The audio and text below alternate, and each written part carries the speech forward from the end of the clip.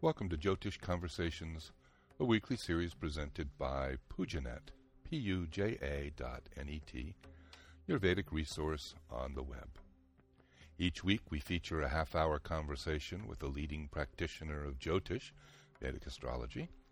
Our goal is to make this ancient knowledge interesting, understandable, and somewhat less mysterious. So here's this week's show, and thanks for listening.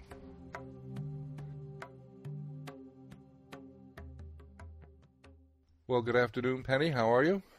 I'm very well, Ben. How are you? Good. What are we going to talk about today?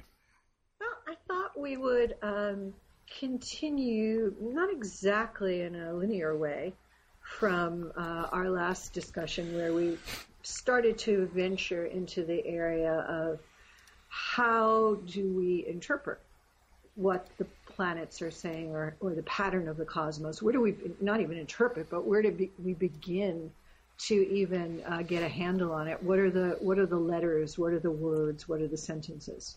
Mm-hmm. And obviously, with any language, you have to start with the letters, and you have to know what the letters are in reference to other letters. And so we took our first step in even doing something as fundamental as what is the reference point.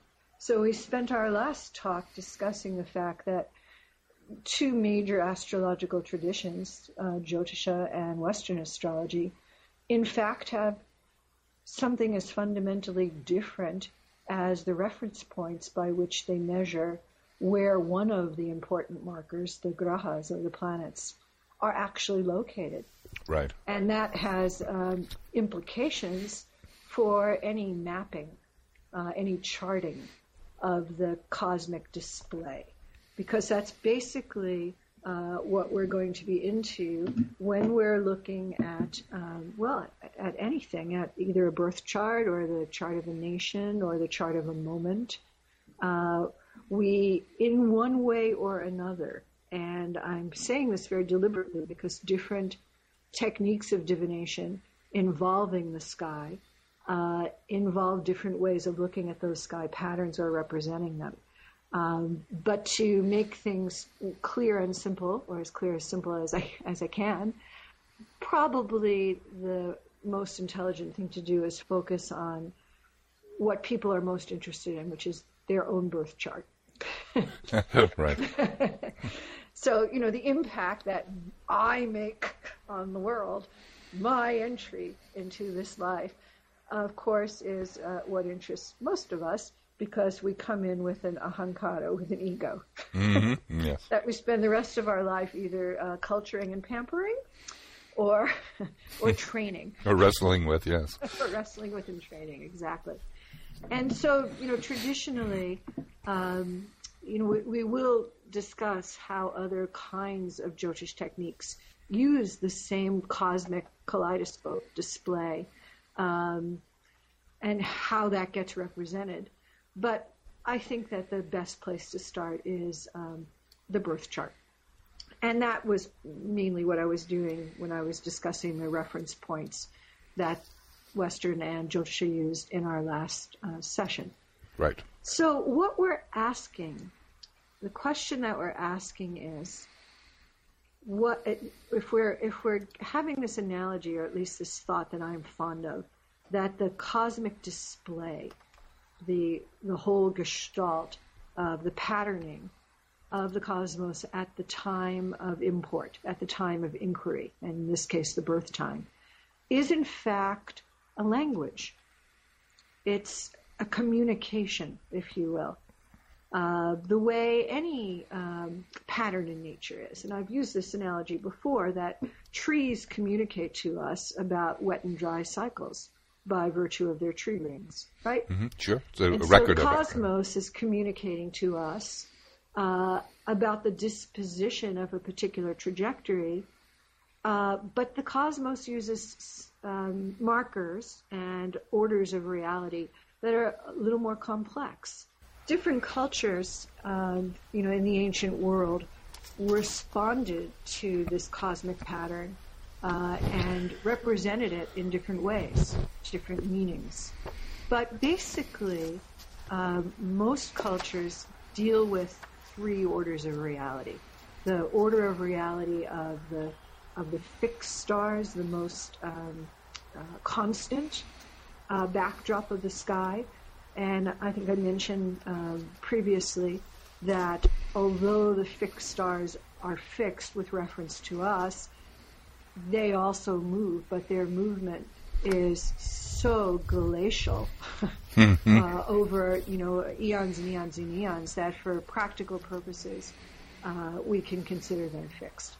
And this particular more eternal order of reality, we in fact touched on in our last session when we discussed the fact that the Vedic tradition, Jyotisha, uses a fixed star, Chitra or Spika, as the very marker of where to start locating planets around the 360-degree arc circle of the zodiac. Mm-hmm. And that this was a different marker than Western astrology, which uses a vernal equinox. So already Jyotisha is pulling in this idea of the fixed stars, and it pulls it in majorly when it goes into the nakshatras. Right, of course. The 27 or 28 lunar mansions, as they're called.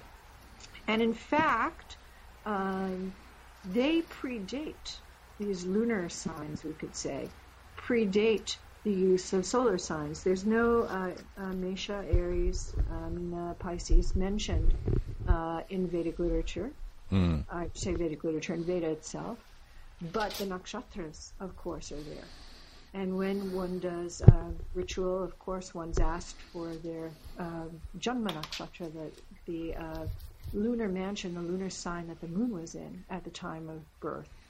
So this all refers to this starry, fixed star canopy, we could say, layer number one. And when you open Shastra, as I mentioned, they talk about the fact that the nakshatras are a major contextualizer. They're part of Jyotisha, even as the same Shastras don't give us a lot of detail as to how to use them. Mm-hmm. But they're definitely mentioned, right there at the beginning of most works. The next layer, of course, is the layer that we're all used to, which is the intermediate layer, the movement of the grahas through our solar system. So that gets represented in charts, of course, by the personalities and the characteristics assigned to the 9 grahas. And much attention is paid to their relationship to each other. Much attention is paid to their cycles and how to predict their cycles, when the true planets go retrograde, when they are too close to the sun. And of course, the tracking of the planets is critical in developing a chart, a mapping at a particular moment in time. So it's the grahas that move through the intermediate space that's closer to us of the solar system. And kind of getting the idea of the layers. One is, the fixed star canopy, much, grand and exalted and, light years away. And then the next is the grahas moving through an intermediate level of space, still very far away, but more immediate in a way. Right, and it certainly is impressive because we think of this as coming from a traditional culture, but it doesn't mean that it was in any way primitive. Oh no. It's just astounding to think that this had been developed really before there was, or while the Vedic culture was still primarily an oral tradition. Exactly. And there are means of measuring and just the intellectual fire that allowed them to understand these very abstract relationships and distances and concepts of time, and it's mind-boggling, and all of them have held up. Yes. As we've gone along and brought in our scientific precision, it's just remarkable what was accomplished.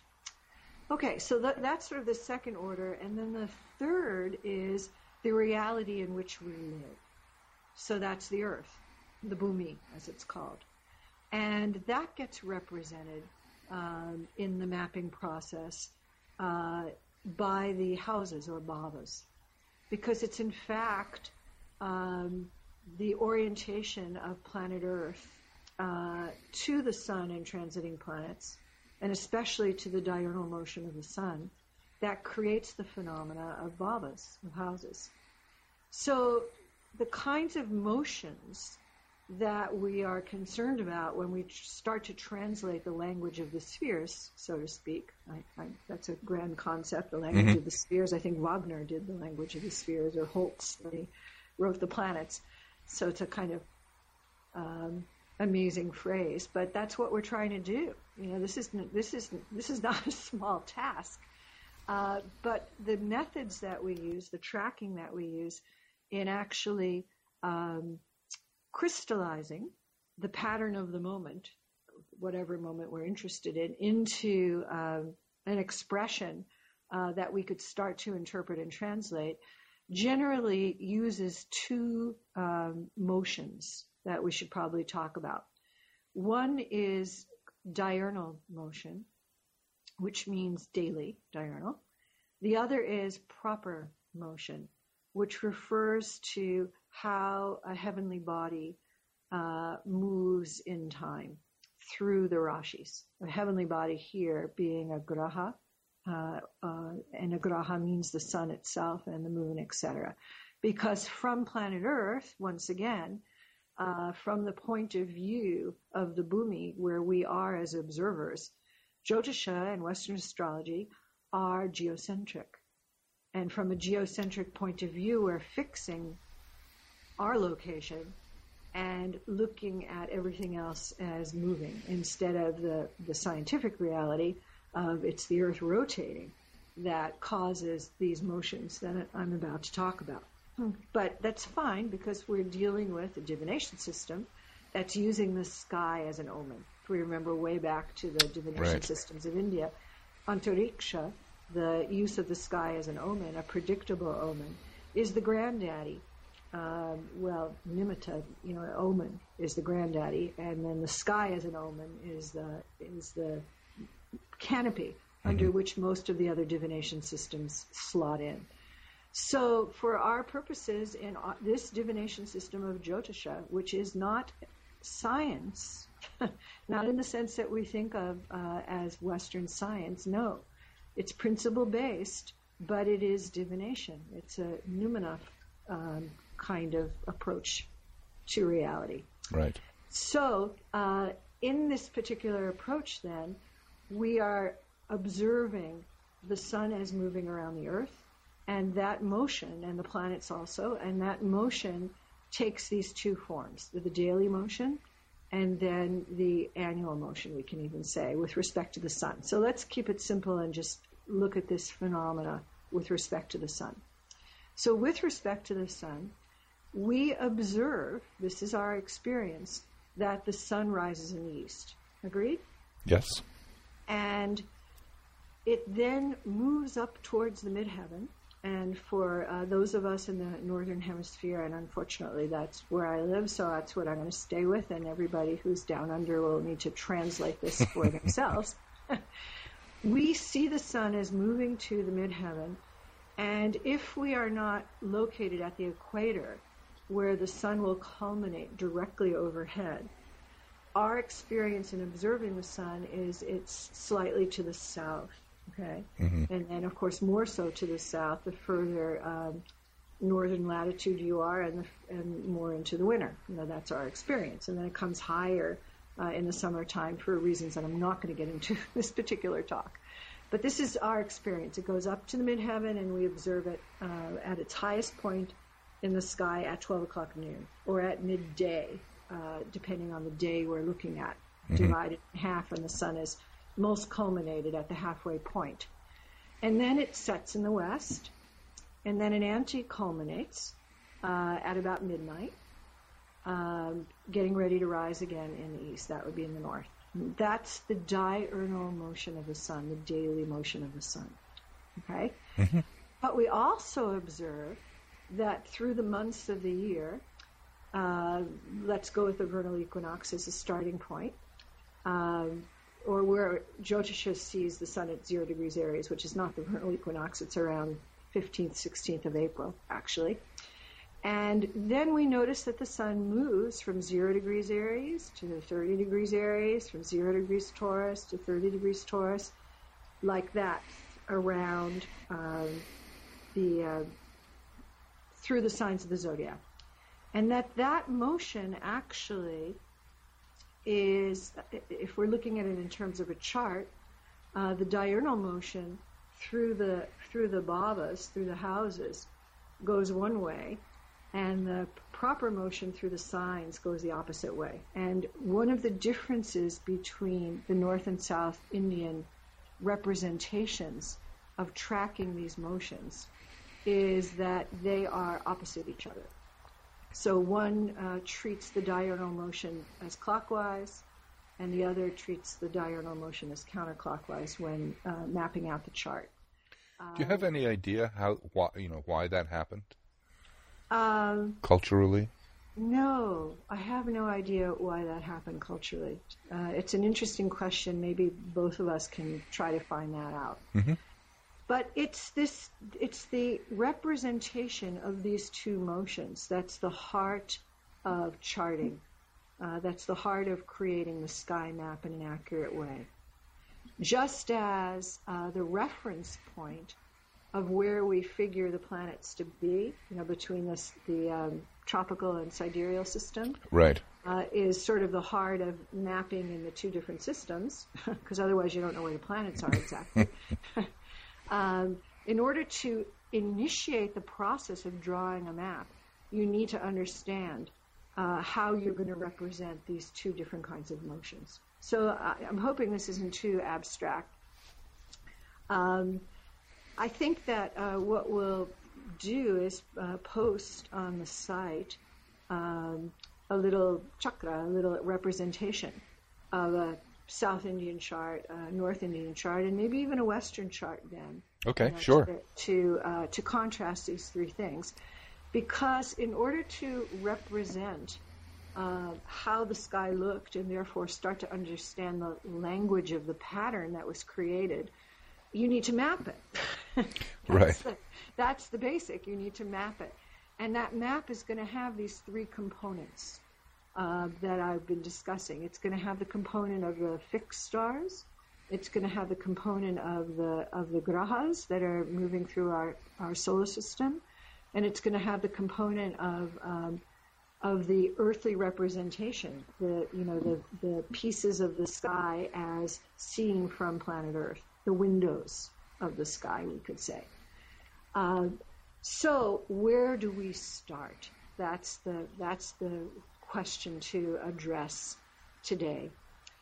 Well, in the Jyotish tradition, there's a word that means to tie down, the tying down point. And that word is lagna. Lagna means to tie down. And when we're talking about the tying down point of a birth chart, how to tie down the heavens, how to crystallize that pattern, then we call it by a special name. We call it Udaya Lagna. And that's the Lagna for the time of a birth. Now, there's many kinds of Lagnas. There's many ways we could tie down this cosmic pattern.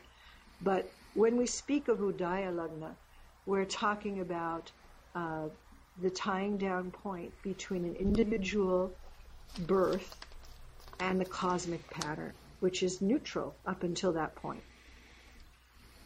And the single most important factor, the simplest way to think about this is we look to the east. So at the time of a birth, at the place of the birth, we could think of projecting, it's not as simple as this, but for this will suffice just to give people an idea, which is all we really want to do. We project a line, an imaginary line out the eastern horizon. And if we project it out into space, it's going to bump into the wheel of the zodiac, the path of the sun around the earth in its diurnal motion. So let's pretend that someone was born right at sunrise, wherever they were born. It was exactly sunrise. And let's pretend that they were born when the sun itself, well, it's in Scorpio, like it is right now. Okay? Yeah. So if a person is born at sunrise, and the sun that day could be seen against the stars of Scorpio, okay? You can just imagine that. Then if you looked at the eastern horizon at the time of the birth, you would see both the sun and, if you could take the light of the sun away, the stars of Scorpio. That's what would be on the eastern horizon, because the birth was sunrise. Okay? Now, if a person's born maybe a couple of hours past sunrise, depending again on the location, time of year, that wheel of the zodiac that's represented by the sun rotating around the earth, one completion, the diurnal motion, the sun is going to be on its way up to the midheaven, right? Right. And as Scorpio, as that wheel turns from the sign of Scorpio, if you looked out the eastern horizon, you would no longer see the sun there, because it's past sunrise. But you would see the stars of Sagittarius there, because as Scorpio goes up towards the midheaven, the whole wheel is rotating. Then the next sign is on the eastern horizon. And this is where the concept of rising sign comes from, or ascendant. What star group, what Rashi, what constellation is seen on the eastern horizon? And about every 2 hours, that's the average, but it isn't always, you can't always count on it being exactly 2 hours. Some signs come up quickly over the eastern horizon, some take a longer time, and again, that's depends on the geography, the latitude, longitude considerations. But we'll say 2 hours on the average, 12 signs, 24 hours. So at any time of day, if you look out to the eastern horizon, one of the 12 signs of the zodiac is, so to speak, rising. The star group is seen on the east. And as that phenomena occurs, the sun has moved around the zodiac in its diurnal motion. And when Scorpio is again on the eastern horizon, it's the next day. All right. While the sun's in Scorpio. Okay. So this is the diurnal motion, and it's this motion that sets the birth chart. Because the collision, and kind of collision's a little funny term, but the collision of an individual trajectory ball of karma with the cosmic pattern happens at that moment of birth, when we project that imaginary line out that eastern horizon and it bumps into whatever star group is rising at that time. That is the beginning of the trajectory. That is the beginning of our map. And we call that constellation the rising sign, and we call that the beginning of the chart, and it's given the number of, this is the first bhava. This is the first clump of significations and meanings. And it's always, the first bhava is always the east in any chart representation. So where that eastern piece of the sky gets represented in the actual visible chart varies with the three forms that you're going to show. Okay? In the Western tradition, they show a circle chart, and they show the east on the left side of the circle, right? Mm-hmm, mm-hmm. In the North Indian tradition, they show in a fairly complicated little diagram, as people will see when they look at that chart. If you imagine, don't get caught up with the little triangles and diamonds when you see that chart, but just imagine where 12 o'clock would be on a clock. Mm-hmm. And that's where the east is in that chart. It's much more complicated in a way for the South Indian chart, because east travels depending on the rising sign. Where east is going to be shown is going to be a different consideration because of the way it gets mapped, and that probably would be the subject of another talk because it would be too complicated trying to put that all into this one. But I think it's important just to understand that each one of them is going to show the East. And East has this significance of being the beginning. And of course, why not? Symbolically, that's what every culture through the ages has always looked to, the dawn of a new day, of a new beginning. Sure. So naturally, whether the sun is there or not at the time of birth, because I'm born in the evening and I'm still looking to the east to see the beginning of my chart. So the reality is that we aren't all born with the sun in the east. That would be very sort of strange. Right. Because we're born at different times of day. So if you're born at 12 o'clock, your sun's not going to be in the east, it's going to be in the south. And a sign that's about 4 away from your sun, 4 after the sign that your sun is in, will be on the eastern horizon. So that's how that goes. But we still look to the east, metaphorically speaking, with the analogy of the dawn of a new day. It's the dawn of a new life, we could say. Sure. And that life is symbolized, represented by the star group that's rising in the east. So notice we're using the star group. Right? Yes, so right. Started off with this talk. I mentioned that there are, these realities, and then the star group, the constellations, are dictating what the piece of sky, as seen from planet Earth, what sector, what direction it's going to be, and those directions are the connection between the star groups and the observation from planet Earth and where the sun is. So all those layers get integrated in that one moment of setting the ascendant or setting the lugna or the tying down point.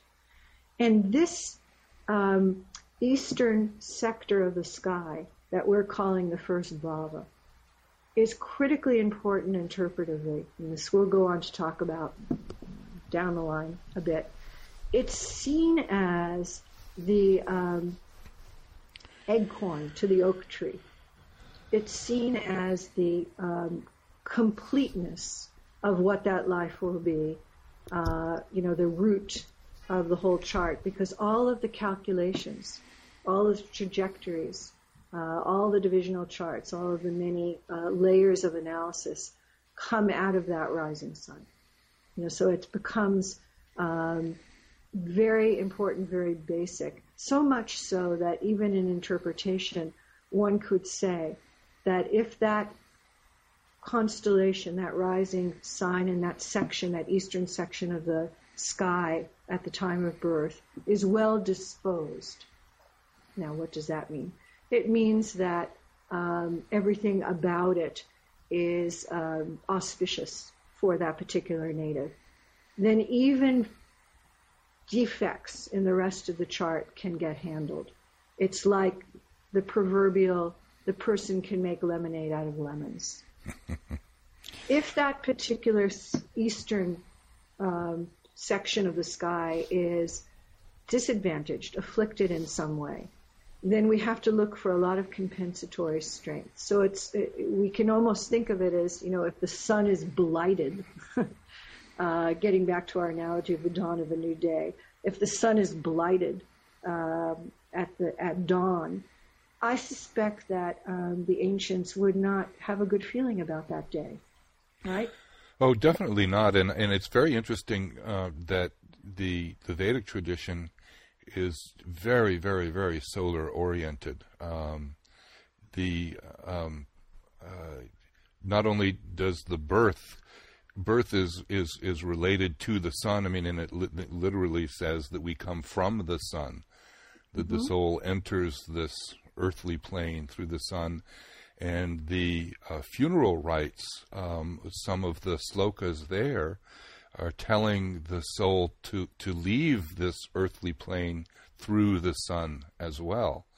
So not only is it used as a marker from a timing perspective, but it's also the link between the individual and the universe. I mean, and it's very, very broad in scope, the sense of the importance of the position of the sun and how that marks the individual and the beginning of the individual life.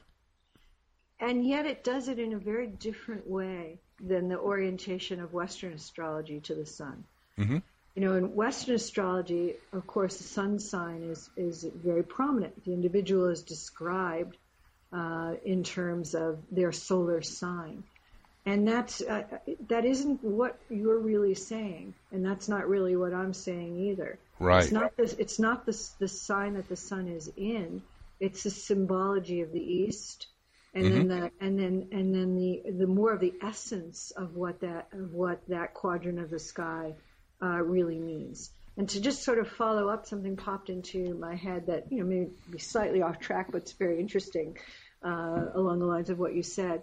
That the year is divided into the sort of northerly course of the sun and the southerly course of the sun, Mm-hmm. As you well know. And that can be the subject of another talk at some time. But it's considered that the auspicious things in life should take place as the sun is moving towards the longer day in its higher position.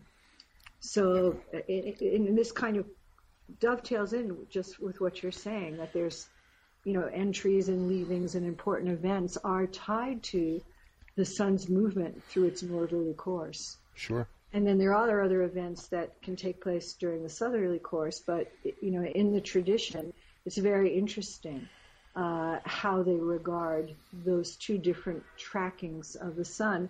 And it kind of dispels the myth that Western is solar-based and Jyotisha is lunar-based. And although there true. is some, I could see why people would say that. It isn't true.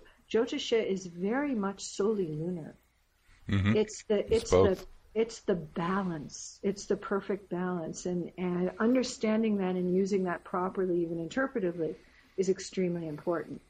But getting back to this idea of the preeminence of the sun's sign versus the east, what I'm trying to express to people, which is different, very different, I think, from Western. I wasn't a Western astrologer, so people can certainly correct me, is that the show in Jyotisha is the rising sign, not the sun sign. Right.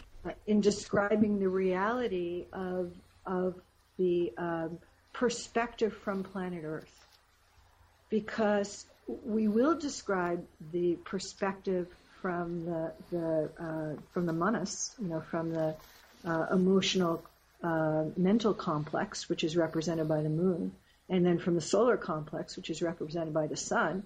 And when we do Jyotish, we look at those 3 points of view, and that gives us good sight. And in fact, this kind of looking at a birth chart from the sun, from the moon, and from the lagna, good sight is Sudarshana. And we do take that perspective. But for the basics of what the reality is on planet Earth, how will this person negotiate through their life in terms of the material aspects of life, body-based, their status in life, the body, their self, their personality, their appearance, their health, all of those things. Rising sign. It's all in relation to Udaya Lagna. That's the Lagna that's looked at for the practical, earthly realities of life. And that's figured in this particular way of taking this intersection point of the time and place of birth with the eastern horizon, looking to the constellation, the star group rising on the eastern horizon, and saying, that is the origination of the karmas for this life. This is where the wheel of karma starts for this particular individual.